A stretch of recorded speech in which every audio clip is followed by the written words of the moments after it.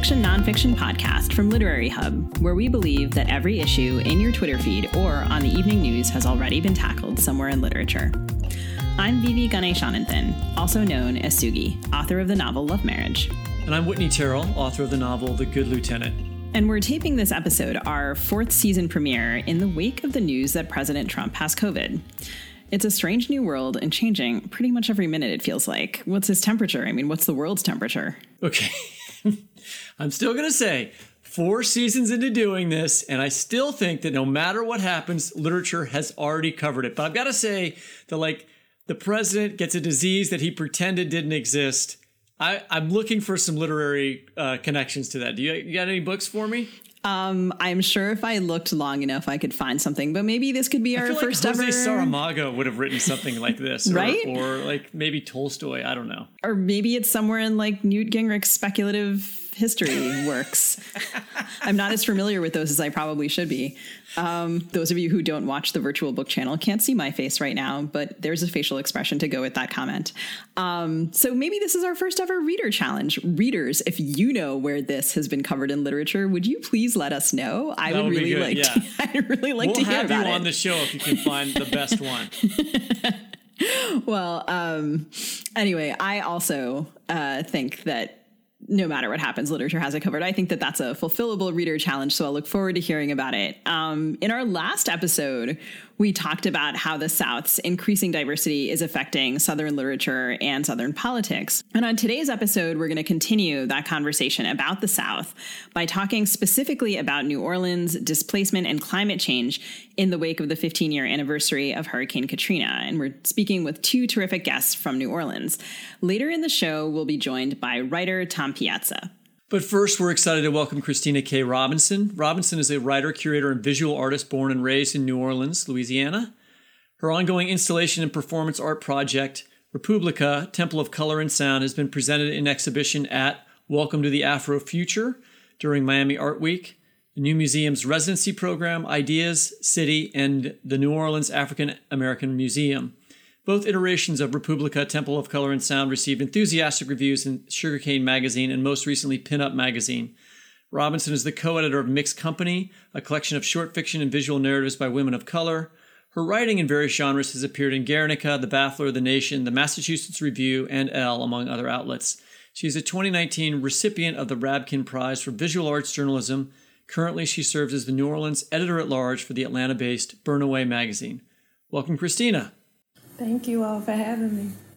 Kristina, it's great to have you with us. You grew up in New Orleans, and Maurice Carlos Ruffin, who was on our last episode, is another New Orleans native who wrote a novel imagining a future in which racism has increased in the South. And in other interviews, you've mentioned that pre-Katrina New Orleans often inspires your writing along with, and I'm quoting here, remembering places that have gone and imagining a better future, which is such a hopeful phrase. And I'm wondering if you could start us off by talking a little bit about your inclinations toward hope in your own writing and visual art.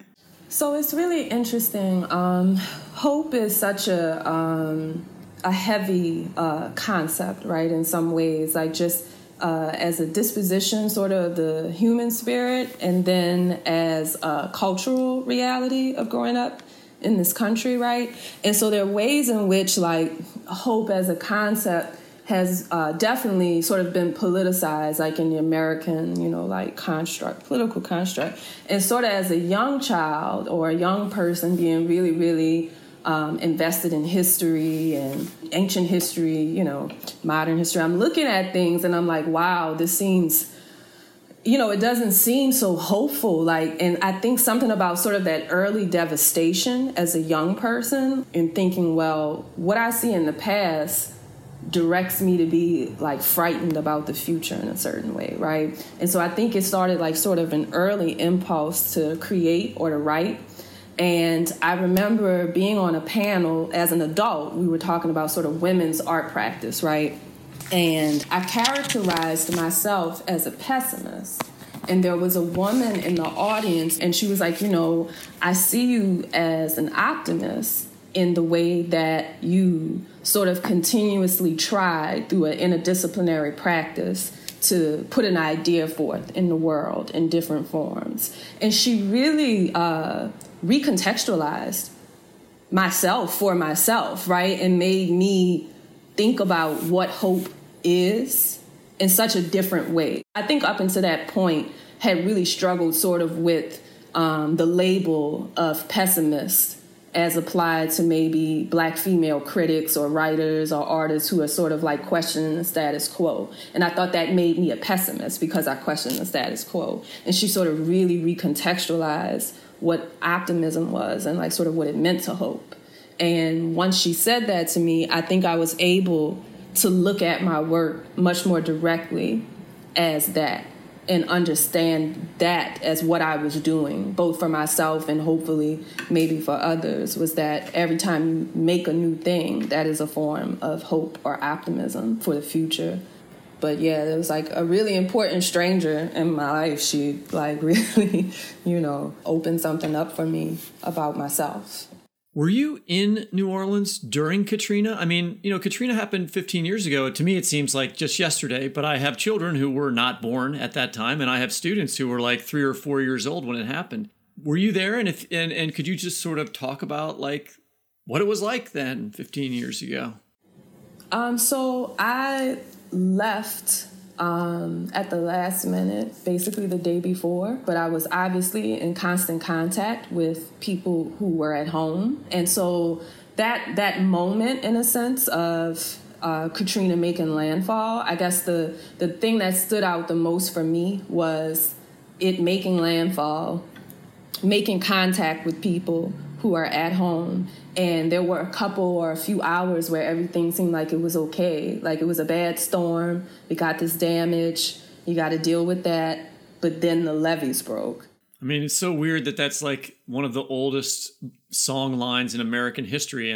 But it is a real thing, when the levees break. Yeah. And then the levees broke. And I remember I was in Houston and there was just this, I don't know, it's a shock that is hard to sort of articulate in a sense. I remember a woman who was my mother, a friend's mother. She really was, she was screaming, she was crying. She got the full weight of it right in that moment. And there were a couple people to the left of me that's like the human mind tries to lessen something that's like, oh, well, maybe, and then you start to realize like, wait, people are going to die. And all of this happens in the span of just a few minutes, but feels like an epic amount of time. And it really was just a few minutes from realizing, one, that it had happened, two, that it was true, that it meant where you lived was was underwater, and then that people were going to die. Were you watching it on TV, or was it like a phone call and you were talking to people there? I mean, how did you, that specific moment when you realized like, oh my God, this is really going to happen? Yeah, I was in Houston and I was in like a Motel 6 or something. And so I wasn't watching TV. I was really just sitting, talking to a whole bunch of people from New Orleans, some people that I knew and other people that I didn't know. We all just ended up in this one spot together. And it was sort of like a collective experiencing of the news of it.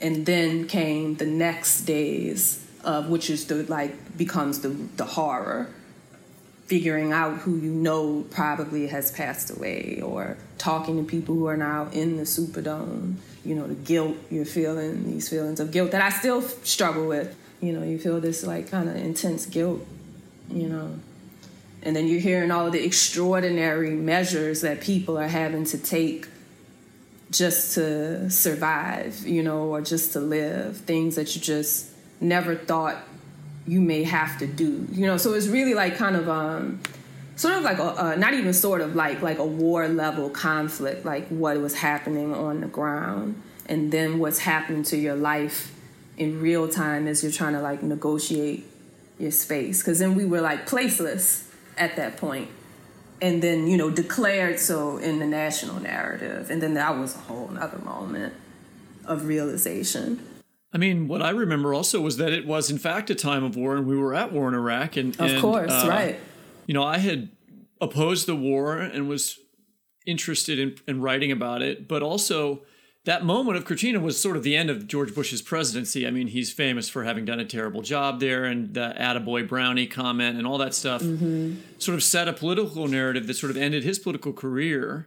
Well, I mean, it ended his presidency, and he was very low in the polls. But that's not what's the most important thing here. What I do want to talk about is like, that was what New Orleans was and that Katrina was in that moment for CNN, if you were watching, right? But how has the narrative of Katrina changed in the 15 years since we have had that disaster and went through it? Or do you think it has changed? Has it stayed the same? Has it been forgotten? I feel there's the discussion of Katrina as a national event and an international event has sort of been collapsed in such a short period of time, right? I remember reading so many things that would characterize something as like, this isn't just a Katrina story, or this is more than a Katrina story. And I just feel like, wow, it hasn't been a full 20 years even, for us to even sort of assess what the true implications of this event have been, demographically, socially, politically, and people are already, like, don't talk about it anymore. We've talked about it enough, or somehow you need to make your narrative reach beyond this epic event, in American history. And so I've sort of seen a sort of collapsing of the discussion as if it's like no longer necessary to be discussed in a certain type of way. And then I won't say not a minimizing of it, just a distortion. Like, I feel like it hasn't truly ever been properly contextualized yet, which to me somewhat makes sense because it's 15 years is a long time, but a short time, in the course of history. So it's sort of important to me to always try to keep people aware of that, like the full implications of it. We're really just entering some of it right now in this moment in American history, to me. Can you say a little more about that? I guess I see sort of a lot of the precedents that Katrina set for disaster and how America responds to disaster or crisis and what the American public expects from the government in terms of responding to crisis or disaster, especially when it affects a vulnerable population. So many precedents were set in Katrina. Just the precedent of doing a crappy job, basically. Right, I mean, sure, right. We're having the precedent of everyone getting treated like the people of New Orleans during this current pandemic. Yeah. Which the president, this morning, we all found out on the day that we're recording, tested positive for COVID. That makes a lot of sense to me. Yeah, I think that there was a definite precedent set for how to acceptably mismanage a crisis, especially if the victims were going to be a vulnerable population of people. And I think we've seen that sort of in the COVID pandemic, but now we're seeing the further ramifications. That's really interesting because, I mean, some of what you're saying sounds to me, right, like it's important to talk about Katrina on its own terms and not simply in comparison to other things or as an end to understanding other things. Sure. And I write mostly about Sri Lanka, and people will often sort of talk about Sri Lanka only as a case study for other things. And I think that it's, of course, not a perfect parallel, but it reminds me of that. And then at the same time, it's part of this longer history, which does connect, but perhaps not in the ways that people expect. And you're talking a little bit about the pandemic. And then also you have family members in Reserve, Louisiana, where cancer rates are 50 times the national average. And there's a synthetic rubber plant built on the former site of Bell Point Plantation, which emits carcinogens into the community air supply. And this is another instance and way in which kind of American racist history persists in ways that are quieter, but also deadly. Another way that climate change and, the tainting of our natural environments is going to perhaps prompt other kinds of shifts or displacement. How do you see the conversations about corporations and climate change and health progressing in light of this summer's protests about racial justice and also in connection to what you were saying about the precedents that are being set? There's some ways in which I see the connection between environment and race and climate change being something that's more forward in people's discussion. The situation in Reserve, it didn't happen overnight, but we're in some sort of a moment where there's more of a spotlight in some senses on environmental racism, and there are more conversations being had about them. But I think, because of that, now is sort of a time, that you have to try to fight for some real specificity in how these conversations are happening about race and the environment and climate change, since there's such a wide net of things, that are happening environmentally and how they affect Black people and Native people in specific parts of the country. And so there's this way in which I'm trying to develop a language that's really specific, that talks about what's happening in South Louisiana, so that it's not collapsed. Things like the Anthropocene, and like, well, how does the Anthropocene take into account race? We're not all affecting this situation in the same way for the same reasons. And so that's sort of like what I see happening a lot in Louisiana right now, that there are like real intellectuals on the ground, people, organizers who are developing that really specific language to talk about climate change and environmental racism and how it, it specifically affects these people in South Louisiana, whether it be these carcinogenic plants or, disappearing wetlands. It's all interconnected, but it all is very, it all has to be approached very specifically in a sense. There's not a catch-all way to address these things. The fall that we started this podcast, I was at a residency where I was with the artist A.L. Steiner, who talked a lot about the Anthropocene, and it was sort of the first time I had really thought about it hard. And that question, how does race fit into that conversation, is such an important one. And speaking of developing specific language, I think one of the most fascinating things about your work to me is your art is often multimodal, and you were working with literature, cinema, sound, visual and performance art, and specifically in Republica, which we mentioned when we introduced you. And I wonder if developing this specific language also means working in multiple modes, if that's part of it, and if you could talk a little bit about that project. Yeah, I think I realized that there was this requirement for me to try to push my ideas into multiple genres, right? So it's like I grew up in an interdisciplinary culture in the sense that in New Orleans, almost nobody is one thing, So a teacher may also be a musician, may also participate in these various cultural institutions in New Orleans. So there's a way in which being and practicing multiple disciplines sort of is like a natural cultural setting in the sense that that's, how I grew up. But at a certain point as a writer, when I started having or building relationships with people in the diaspora, and particularly people outside of the United States, and, encountering the language barrier and making friends past the language barrier, getting in an argument when you don't speak the same language, all of these things, and just really seeing that I wanted to be able to sort of, traverse geography in a way that writing can do, but visual also can do.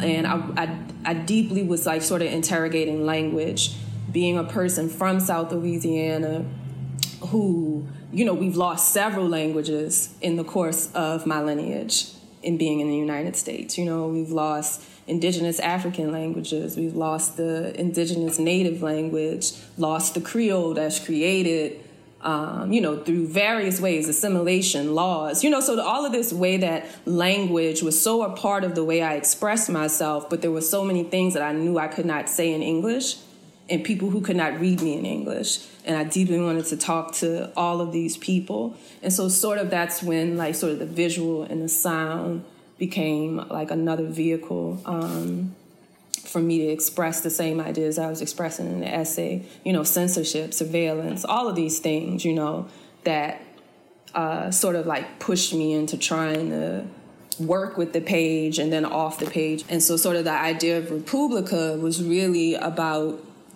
thinking about the current political situation as non-inevitable, which is counter to the way you're taught American history. We're taught that everything about where we find ourselves in today was inevitable. And it was sort of about pushing against that inevitability and looking at these moments in history where things had opportunity and space to look different. And so for me, that was looking at these slave revolts that had happened in Louisiana over the course of a couple centuries, and seeing how, in particularly, a couple of them truly, really threatened sort of the course of this inevitability that we, just accept today. One of your recent essays, The Dark Room in the Attic, Blackness, Invisibility, deals with what we've been discussing in terms of current events in the South. I wondered if you could read a little bit to us from that essay. So this is sort of toward the end of the essay, and it's thinking about Ahmaud Arbery, who's killed by private citizens in Atlanta. Imagine on that fateful road where Ahmaud Arbery jogged into Georgia, the cameraman had made a different decision. Instead of capturing that moment of death that Barth describes, imagine him becoming an actor in his own production, choosing to interrupt the conversation between photography and racism. Imagine him stepping from behind the lens, as Jacobs does in her autobiography, to write a narrative challenging the institution of chattel slavery and appearing for a moment in the same frame as Arbery. Visual language that relies on Black suffering or juxtaposes its joy against its absence continues a dialectic that encourages humans to act in accordance with a deadly script. In our varying degrees of isolation and confinement, the formulation of strategies toward a better way to live become necessary. While uprisings and protests have been underway, monuments to slaveholders across the country have been ripped from their plinths, including the bust of John McDonough in New Orleans.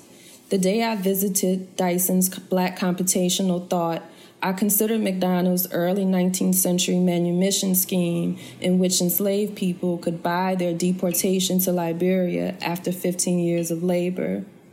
The abstract shapes created by Dyson became new stories as I imagined the persons and personalities of those who animate these abstractions. As such, it is in that beam of light, that ethereal moment before the image is captured, where freedom and autonomy may lie for Black subjectivity, where the existence of a new, fabulous visual language for Black life arises and introduces the possibility for action, one that might mean Ahmaud Arbery could be alive and jogging again today. Thank you. That's so great and gets at what you were saying about unteaching ways of thinking about history as inevitable, and also about optimism and hope. And in that essay, you talk about photography and the pandemic and racism. And while you mentioned the recent protests surrounding systemic racism and police brutality, as we just heard, you also mentioned the camera as a kind of weapon. And in the essay, you write, Ahmaud Arbery's right to anonymity was violated by the white men who demanded to apprehend him. It was pierced also by the camera lens that rendered him visible in our public consciousness, and a decision made by the person recording a video of the scene to abet a literal death. And then on the other side of that, I think, there's been a lot of writing about current social media trends and tendencies to record what is witnessed, which has also led to what seems like an increase in awareness of systemic racism experienced by Black Americans and other people of color and Indigenous persons. Well, not only that, but so much of the consciousness of Katrina was about film and photography and people taking pictures of what happened there, right? Can you talk a little bit about what you think about the consequences of photography and with regard to Katrina and also this kind of violence? There's this history of how people of color, and then how specifically Black people, enter the canon of photography in the Western imagination, right, which is via the institution of slavery. And even in a lot of writing, early writing and critical writing about photography, when they're trying to show you a photograph that is supposed to be the photograph that exhibits like a real quality versus a flat quality, it'll be a photo. It was a lot of photos of Black people who had been, abused in the institution of slavery. So they think it was going to evoke this feeling or something, being just so fundamentally tied to this type of suffering. The premise is that, okay, I'm exposing and showing this suffering so that, in some senses, it's supposed to evoke a moral response from the viewer. But if the people who are being shown have been rendered already in the cultural consciousness as non-human, non-deserving, criminal. There's a callousness in the display of their suffering that could not exist in the reverse, right? And so I experienced that via the lens of Katrina, via the lens of the earthquake in Haiti, the way in which, the camera is so comfortable with Black suffering. Like, I can show you dozens of, deceased Black people, which we would never see an image like that of white Americans. That's an image we've never seen, in reality in American media. And so also this kind of the premise and a few years ago was that the more videos we have, the more evidence we have that this murder was unjustified, the closer we are to justice. And we've seen video after video after video after video with no justice. So there's something about what the lens presents, suffering as titillation, as evidence of your positionality as a victim, the reifying of the image, the collective trauma of the image. And so I've thought a lot about the consequences of that particular visibility for Black Americans and then Black people around the world. It has a relationship to these other older images of Black suffering in America, of like lynching, mementos that were passed all around the country. And so there's an appetite for this that isn't necessarily to evoke a moral response. And if we had a hypothesis that it could, I think it's sort of been undermined in the past few years. I think that there was a moment where people did think that, body cameras were going to bring us closer to justice. And also, thinking about it as an artist, and I'm white, but I write about race issues, and I think white artists have thought for a long time, hey, if I show this suffering, that will actually bring change, right? And you're suggesting, like, I think in a very rational and believable way, like, well, maybe not. Maybe the action needs to come before. Just you collecting an image or writing something is not apparently fixing the problem. Yeah, because I've already suffered. Yeah. The suffering is the thing that we're trying to preempt. As you're talking, I can't help but think of, and we talked about this a little bit last week with Maurice, but I've been watching Lovecraft Country, which I would watch every minute if I could. And I watched the most recent episode and don't want to spoil it for anyone, but felt like such intense joy watching Black characters, for example, in spacesuits, like exploring new territory, meeting other species, like in a context that I like. The imagining of that was so powerful, like a presentation of kind of like a radical joy of Black people not in that position that you're describing. Like, it wasn't a reification of victimhood, but in fact of empowerment and, I don't know, like reconciliation and beauty, which is one of the things that I like about the show so much, that it is subverting, I think, some of the visual language I hadn't even realized that I had imbibed. And I'm often someone who doesn't, like, when a video of like whatever horrendous violence has most recently happened to Black bodies comes out, I don't watch.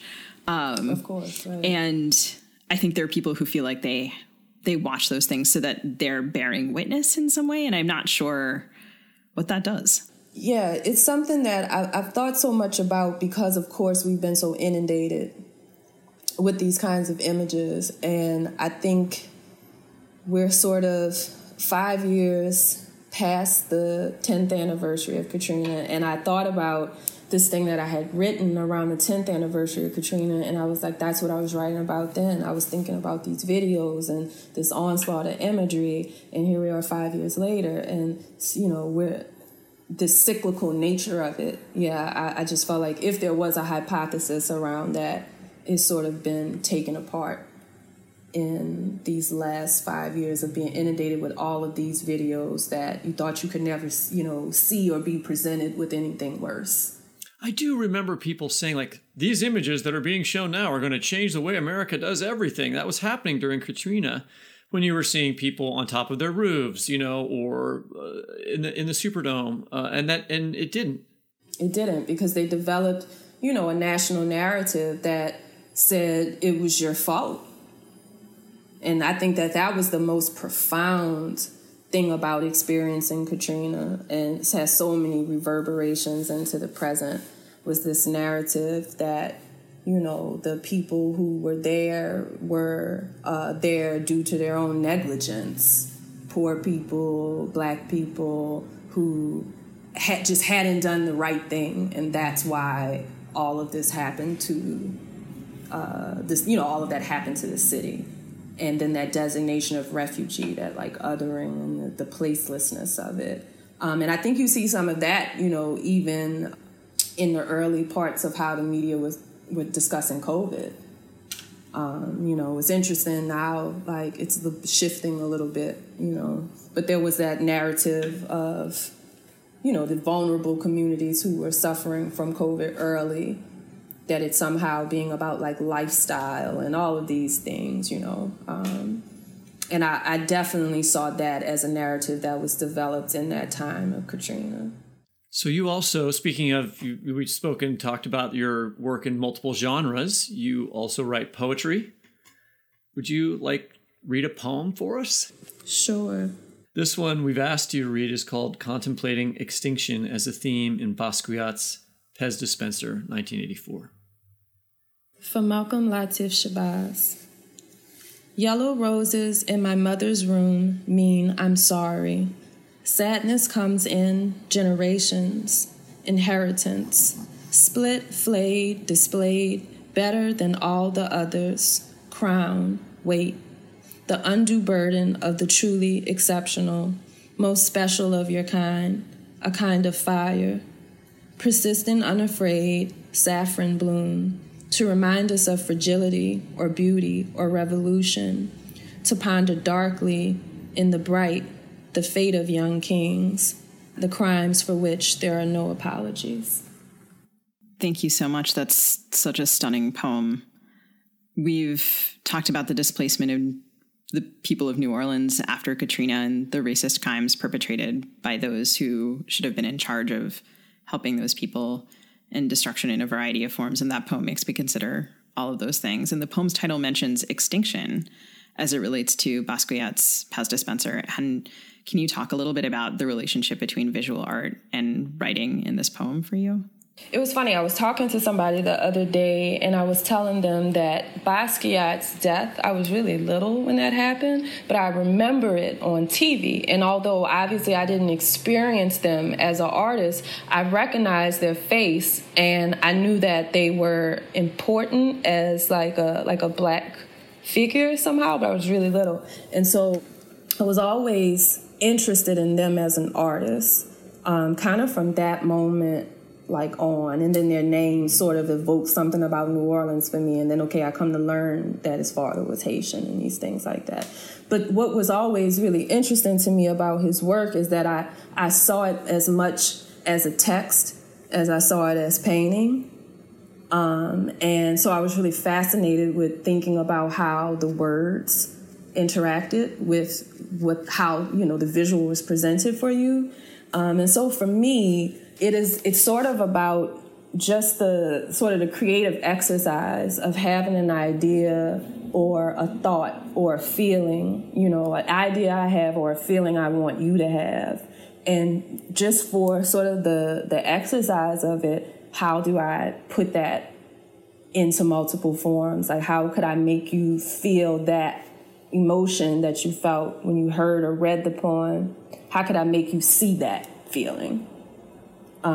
And so for me, it was about, just trying to carry the idea forward, right? And so as it kind of related to extinction, it was sort of thinking about the history of genocide kind of globally, and sort of being taken even very young with trying to figure out the parameters of that and how that applied to my particular dynamic, and feeling so vulnerable to that, maybe at a time that felt much more open and multicultural and all of these things were changing. But it's I'm reading history and it seems like the writing's on the wall. What do I do with that knowledge, right? And for me, it was about, that was sort of a motivation for being like, well, this just can't live on the page. If that's the case, and it's not to like just the page, but it's like this idea has to move. It has to be on the street, it has to be on a wall, you know, it has to be an object in your hand. But just feeling like the social and political stakes were so high for sort of the people that I come from, that I feel like I sort of had like a responsibility to push my work in as many different forms as I could. Kristina, thank you so much for joining us today. Thank you all for having me. It's been a pleasure. And listeners, we will suggest you go visit Kristina's website at KristinaKRobinson.com to keep up on her latest work. Thank you so much, Kristina. And you can also, of course, we will link to the site in our show notes, and you'll be able to see images from Republica.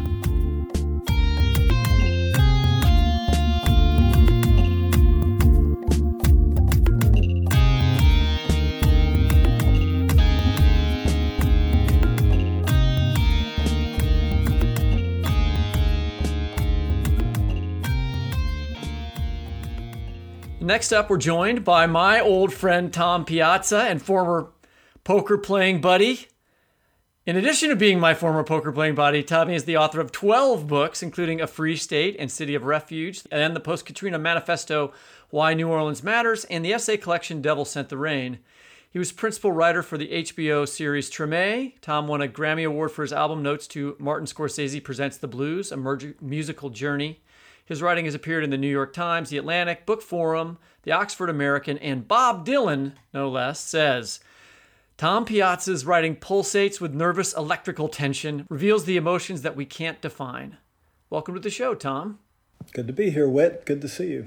I can't believe I didn't know this about the poker. So, Tom, I hope somewhere in this conversation I can hear all about you taking all of Whitney's money. Well, we're going to have to have. And it went. There's going to be a problem with him telling stories like that. Oh, boy. Here it goes. 25 years ago, and we're still relitigating this. But that's all right. Well, on this week's episode, we're talking actually about the 15-year anniversary of Hurricane Katrina. And it has already been an active hurricane season, which seems to fit the 2020 aesthetic of complete suckage. We just witnessed Hurricane Laura barrel through Haiti, the DR, Louisiana, and Texas. And 10 hurricanes have hit Louisiana since Katrina. The New Yorker did an article in 2019 that says the Louisiana coastline loses a football field's worth of land every hour and a half. Do you even wonder if New Orleans is going to still be there in another 15 years? Well, of course, but I also wonder if, San Francisco is going to be there in another 15 years. Or Lower Manhattan, or Miami, or the Outer Banks. I think none of those places are going to be there, maybe not in 15, but maybe 30 years. I don't know. I guess one of the things that's been worthy of note in the years since Katrina is that people really do land on it so heavily as a New Orleans event. It was bigger than a New Orleans event, though, and these kinds of harbingers of climate change, et cetera, are, they're ubiquitous at this point, So I always try to push back just a little bit about making it too much a New Orleans thing, although, of course, obviously, the mythic weight of New Orleans, the optics during the disaster, if you want to call them optics, and the sociology of it, the novelty of the hugeness of the devastation in American City obviously makes it stand out. And at this point, very much like with a lot of the other sort of social disasters we're watching, we're starting to get used to seeing it. I still teach a piece by John McPhee from his book Control of Nature about the Atchafalaya River, where he sort of explains, really, if there wasn't this river control structure at this one particular river junction upstream from New Orleans, that the Mississippi River wouldn't even go by New Orleans. There are some, unique geographical factors about New Orleans that make it hard. That's right. It's hard not to worry.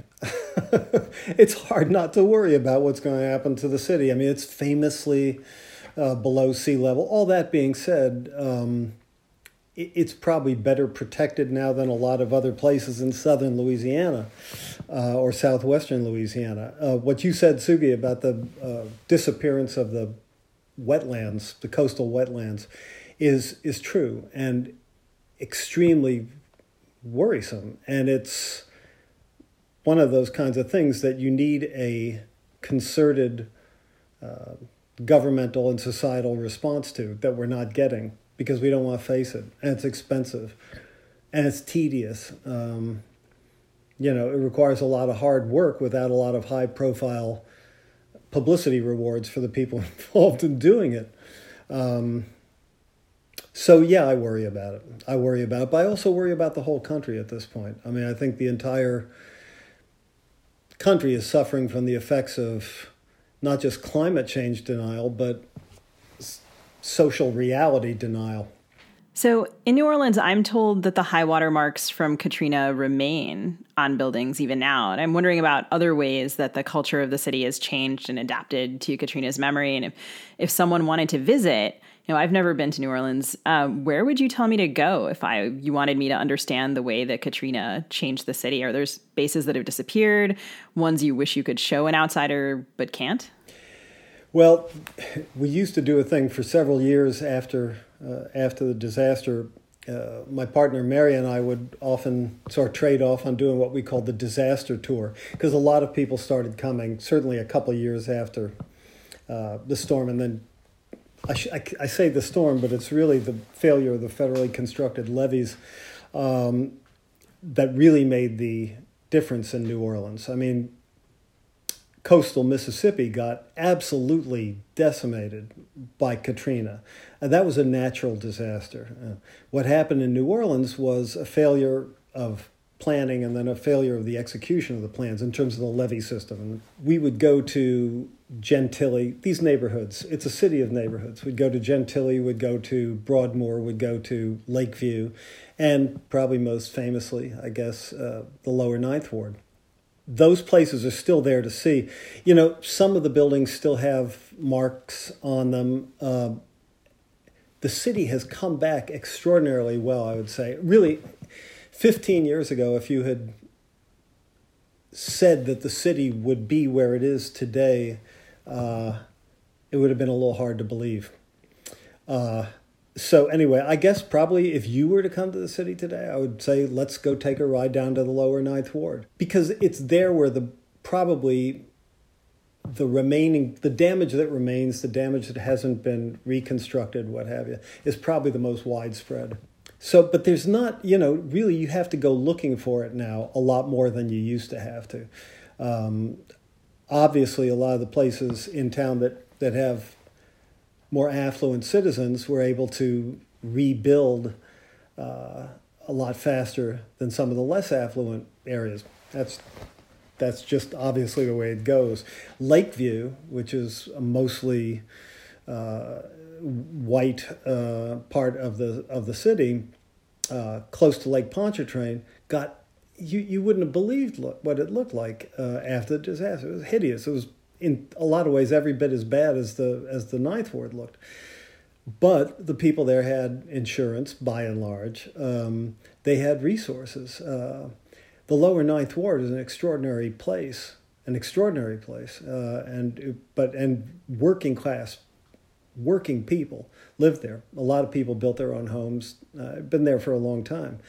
But it wasn't a place with a heck of a lot of surplus capital, if you will.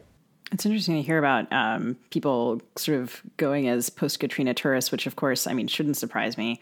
I write mostly about Sri Lanka, and I'm reminded of kind of the post-tsunami, post-Indian Ocean tsunami, and post-war tourism, which sounds like in some ways adjacent to what you're describing. You're talking about New Orleans as a city of neighborhoods, and you wrote for David Simon's HBO series Treme, which was just named for one of the oldest neighborhoods in the city, and a historically Black neighborhood, and it's adjacent to the French Quarter, if I remember correctly. I'm wondering how the real Treme looks these days, and lots of Black and Indigenous people and people of color were displaced to Dallas and Atlanta after Katrina, and how many of those folks were able to return, and how have those neighborhoods changed? Well, as a general remark, New Orleans is certainly a younger city now and a whiter city than it was before Katrina. Oh, really? I did not know that. Oh, that's interesting. So it's like that. It was like a gentrification process happened after the hurricane. Is that what it was like, or? Yeah. Okay. So much of the city was just decimated by the disaster, and in the rebuilding process, it's a place where there's a lot of how would you say? There was a lot of relatively inexpensive property. It's always been a place, at least ever since I've been coming here.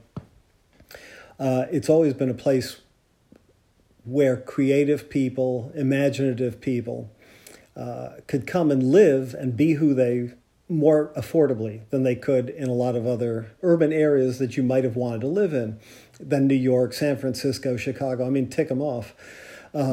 So that has begun to change, because about the last figure I heard was that about 10% of the city's population right now came here, has arrived, has moved here after Katrina. That's a big percentage, 10% of the city. Obviously, not all of that 10% is white, young, affluent people, but a big proportion, is. There's a character in Treme, Albert Lambreau, who's trying to rebuild his house after Katrina, which proves difficult, as you're discussing here, because there was so much damage, done to the Black community in that neighborhood and other neighborhoods like St. Bernard Parish and the Ninth Ward, which you've already mentioned, after the levees broke. And you also, the characters in your excellent 2008 novel about Katrina, City of Refuge, also live in the Ninth Ward. We're talked a lot about the Ninth Ward. I want to talk about why that place is important to you as a writer, and why it's important to the city, and also maybe just for people who haven't been to New Orleans. Right. The lower Ninth Ward was not necessarily, one of the iconic, if you want to use that term, neighborhoods of the city, the way, say, the Garden District is, or Treme even, or the French Quarter, whatever, a part of the city that had a very distinctive style of architecture.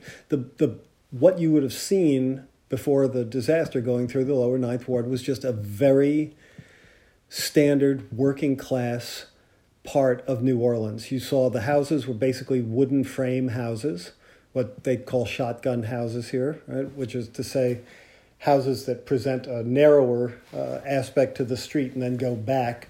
They named it that because you could stand at the front door and shoot a shotgun and it would go all the way to the back of the house.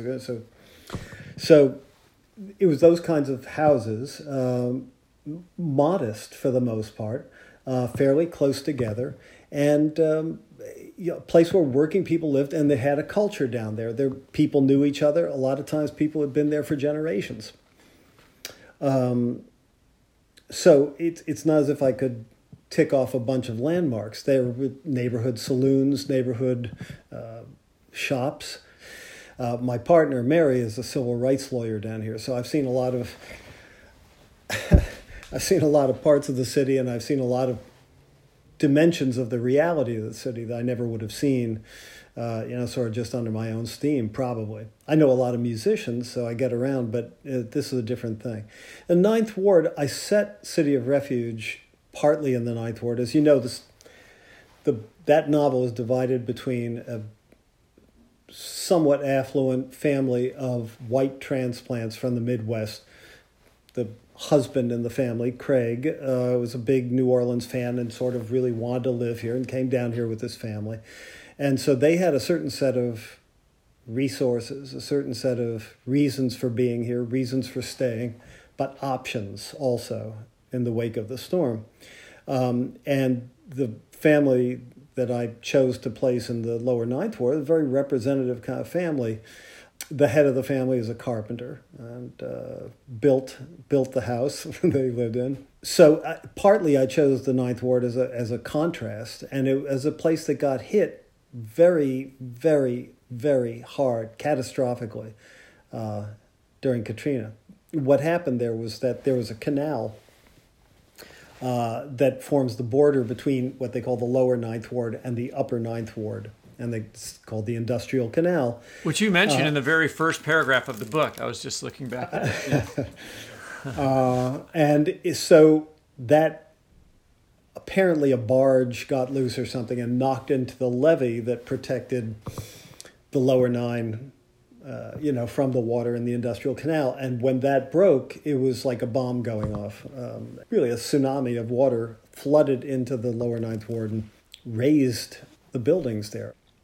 But the other thing is that despite the poverty, despite the violence, despite all the sort of standard urban ills with which we're by now very familiar, it was also a place with amazing vibrancy. It was a great neighborhood. People knew each other. People had block parties. People took care of each other. People looked out for each other. People supported each other when there was trouble, So I think a lot of people who were looking on from outside wondered why anybody would ever want to rebuild there. Why would anybody want to go back? And the answer is because it's your home. And there was a community there that sustained people, not just economically or, but spiritually. New Orleans is a deeply spiritual place. So as you're talking about this, I can't help but think of our most recent, not purely urban ill, but the pandemic has affected cities in a very particular way. And the kind of social fabric that you're talking about depends so much on interaction and proximity and, Jane Jacobs sidewalk community. And, New Orleans has been a city that thrives on tourism, whether it's hotels or Michelin-starred restaurants or the crowds on Bourbon Street. And that also has been affected by the pandemic. And of course, the pandemic's also affecting communities of color differently. So how is that soul that you're describing in the face of COVID-19? How has your community been affected? Well, people are trying to make the best of it under extremely trying circumstances. And you make a great point. The city's characteristic ways of celebrating or enforcing community, have really been ruptured. And because it's very social, the street parades, for example. Yeah, what's going to happen with Mardi Gras in February? I don't see how they can possibly have Mardi Gras this coming February in any kind of responsible way. But, we'll see what happens. But if Mardi Gras is one thing, this is the time of the year, every year, when what they call the social aid and pleasure clubs down here, which are almost universally African-American social clubs. And initially, many of them were formed as burial societies, that they would get together and pool their money and be able to pay for funerals for one of their members. The funerals are expensive. And that's where a lot of the tradition of so-called jazz funerals comes from. Well, you haven't been seeing a whole lot of jazz funerals these last 6 months. And this is also the time of the year when the social aid and pleasure clubs would have their they have an anniversary parade on Sunday. Everyone has a different Sunday. Like this week it would be the Money Wasters. And next week it might be the Jolly Bunch or whatever it might be. The Zulu Social Aid and Pleasure Club is probably the most famous of all of these. Black men of labor.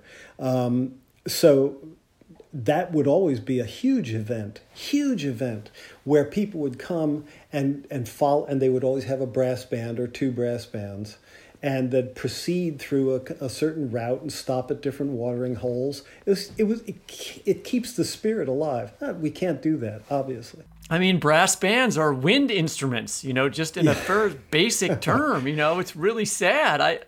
My friends who are in the music business, that's particularly if they, playing electric guitar is not the same deal, but it's just so hard for anyone in the music business, in the music world. It's funny. I just was thinking. I'm a musician, and I'm in a Sunrod, a group that started as a Sunrod tribute band, and we had a gig a week ago, and the brass instruments went, and the woodwind players were like, "We produce a lot of spit when we play.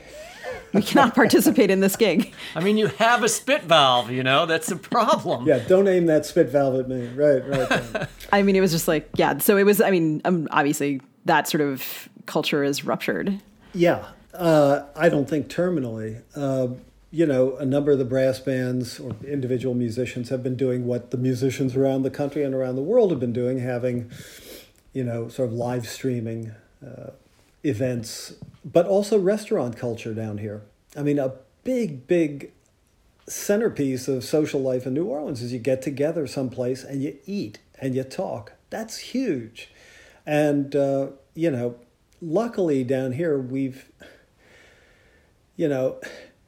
it's hard to put it in lucky terms, but we are fortunate to have, a Democratic governor with common sense, John Bel Edwards, and a Democratic mayor of the city, LaToya Cantrell. And LaToya has been very sensible, I think, and pretty tough and strict on saying, no, we're not going to have people eating restaurants. We're going to have people eating maybe outside, all of that stuff, masking. So in a funny kind of way, New Orleans, putting aside for a second the question of the rupture in people's ability to actually have, traditional social interactions, in terms of cases of COVID, my understanding is that this city, actually New Orleans proper, is almost like a bubble in terms of a much lower incidence of new cases and deaths, even than the adjacent Jefferson Parish, which is kind of, among its many pleasant aspects, is also a white flight enclave. So Jeff Parish has been seeing an alarming spike in deaths and new cases, and the same thing goes for like the Lafayette area, Southwest Louisiana. I would say just the population in New Orleans is maybe a little bit more tuned in, and it's been kind of interesting to look around and see that I think in some ways the fact that the city has a huge population still, of people of color has made a difference.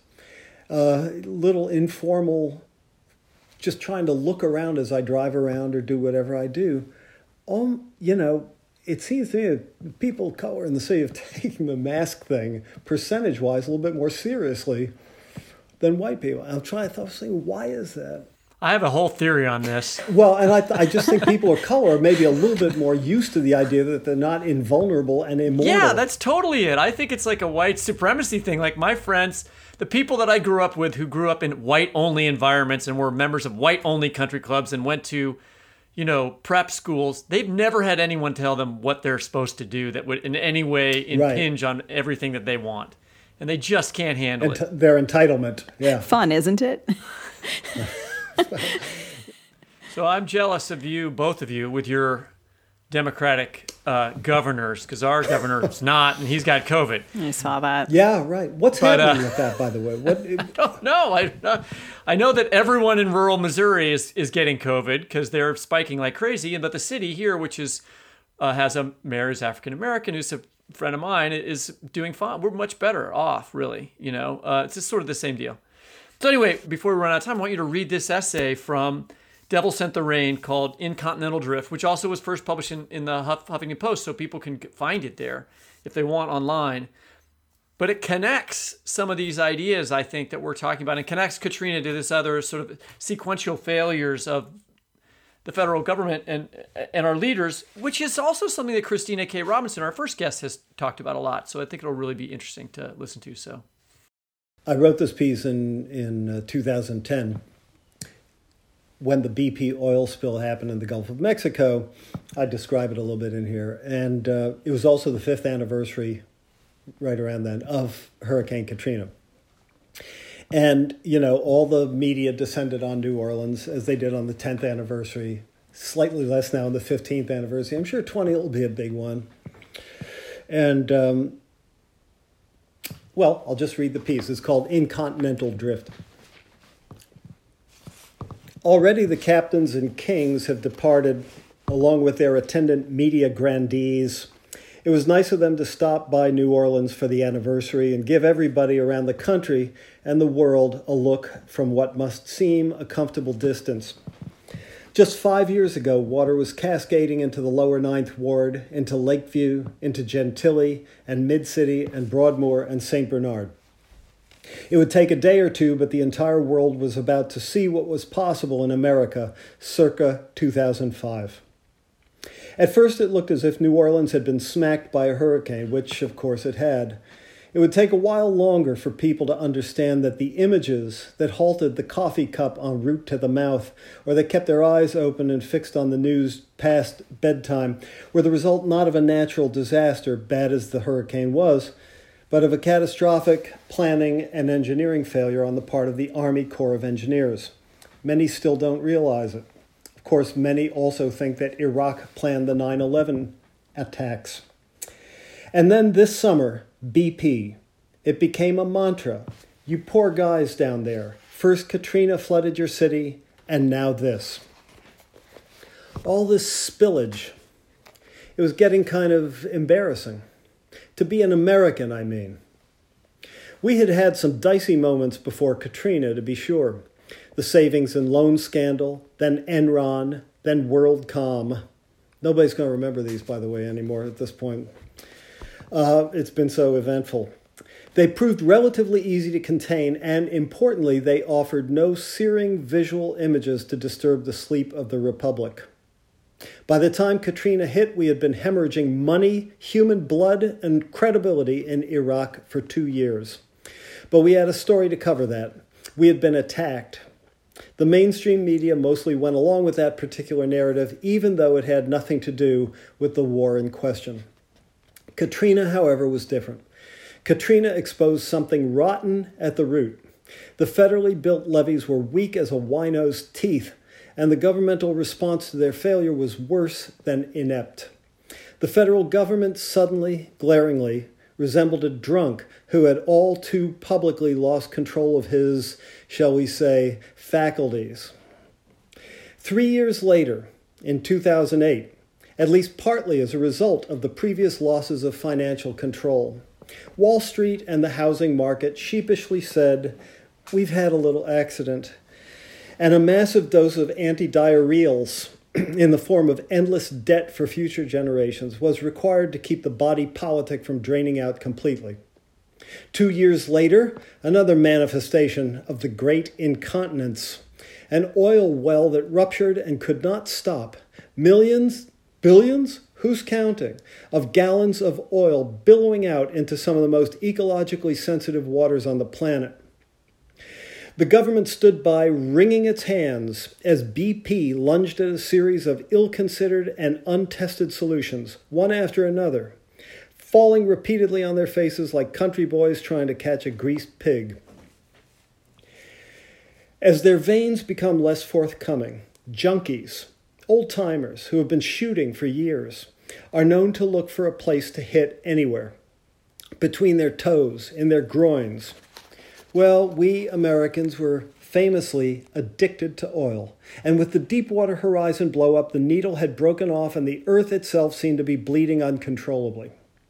It was an image from the darkest wells of the collective psyche, a nightmare. They tell us that dreams exist to bring to light material that we're having trouble facing directly when conscious. What are these bad dreams telling us? The result of uncontrolled indulgence is, ultimately, a lack of control when you need it most. Americans don't want to hear it. But we're not kids anymore, no matter how hard we try to act like it. There is an incontinence at our center now that is the result of years, decades, of telling ourselves that our destiny was manifest, our entitlement endless. We could spend uncountable amounts of money on a foreign war and offer tax cuts to the wealthy at the same time. We could consume energy without giving it a second thought. After all, we would be dead by the time the account ran dry. We could toss the regulatory chains from the shoulders of the oppressed banking and investment industry. The regulations were, after all, so 1933. We could cut corners on crucial infrastructure projects since the odds were that the levees and bridges and pipelines and dams wouldn't fail anytime soon. As a result, we're finding new orifices from which to bleed and drain at an ever-accelerating rate. How's New Orleans doing? We're doing all right. We have a new mayor. We're strong. But how are you doing? The levee failures, the BP spill, the financial meltdown all share the same root. Somewhere, the nation lost the common sense understanding that corporations and government agencies can't be expected to regulate themselves. Or perhaps we've only lost the will to act on the understanding. The levees have been repaired, yes, in the places where they broke. The oil well has finally been capped, and all the oil has either evaporated or been eaten by microbes. You believe that? The too big to fail financial institutions have had their bad gambling debts paid by Big Daddy. Sleep well. It may be comforting to imagine that Katrina and this year's BP disaster happened down there, but from down here they appear to be happening right in the middle of everything. On the day of the anniversary, the president, for whom I voted so proudly not even 2 years ago, Barack Obama, spoke in New Orleans, promising, as did his predecessor, a full recovery. But on the larger stage, he is, dare I say it, pissing away his chance to articulate that oh-so-crucial sense of urgency, summon the necessary will to address a flawed underlying logic, rather than merely cleaning up the mess afterward. I know he doesn't want to be called a socialist, but if we can't figure out a way to grow up, and fast, there will be no diaper in the world big enough for us. Thank you so much. That's a hell of a set of metaphors.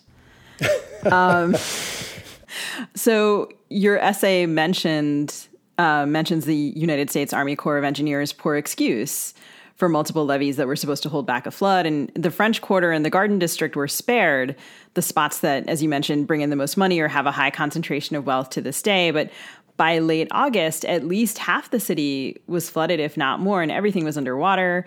Do you think that the Bush administration's failures during Katrina, and you mentioned Obama as well there, obviously, and the ensuing series of failures you list, including Deepwater Horizon, do you think that all of that muckery sets us up to accept or expect the failure of the Trump administration to deal with first the hurricane in Puerto Rico and then the COVID-19 pandemic? Are you saying, did they sort of foretell that? Like, did they lower the bar? Yeah, like, are they? It's like indoctrination. Like, you get less and less outraged the more frequently the government screws this stuff up.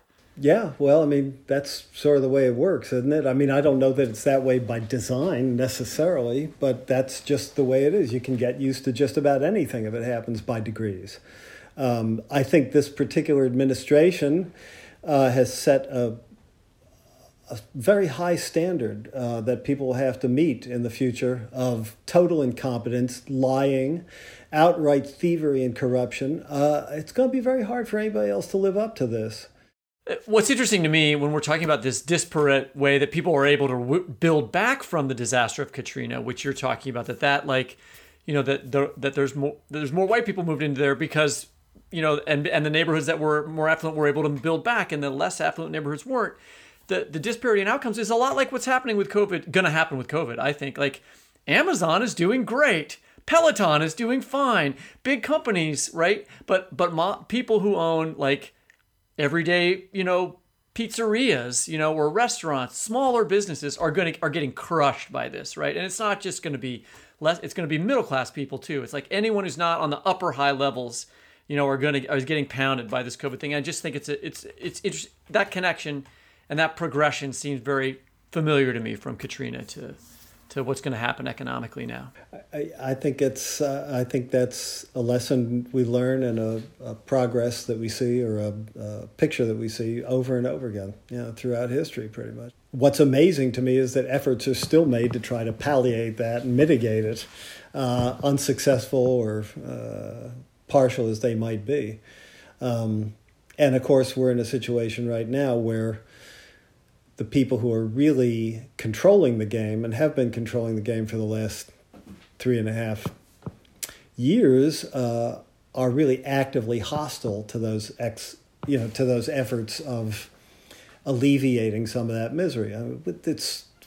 There's been some help, obviously, this year, but not enough. Not by a large margin, not enough. And we're going to see what's happening. We're very worried down here, of course, about the musicians. We're worried about the gig workers. We're worried about the people who work at the restaurants. We're worried about the people who service the tourism industry. What you say is exactly right, Whit. I mean, the people who do not have a big cushion, a big safety margin, are getting slammed horribly through this. And there's been no real concerted, organized, coherent movement toward being able to make things better for those people. Tom, thank you so much for joining us. And listeners, we urge you to pick up City of Refuge, Why New Orleans Matters, or any of Tom's books. And of course, to watch Treme on HBO if you can. Tom wrote a 2018 article in the Oxford American on John Prine, who passed in April from COVID-19, which we'll also put in our show notes. Tom, thanks again. Thank you. Thanks, Tom. We'll talk soon, I hope.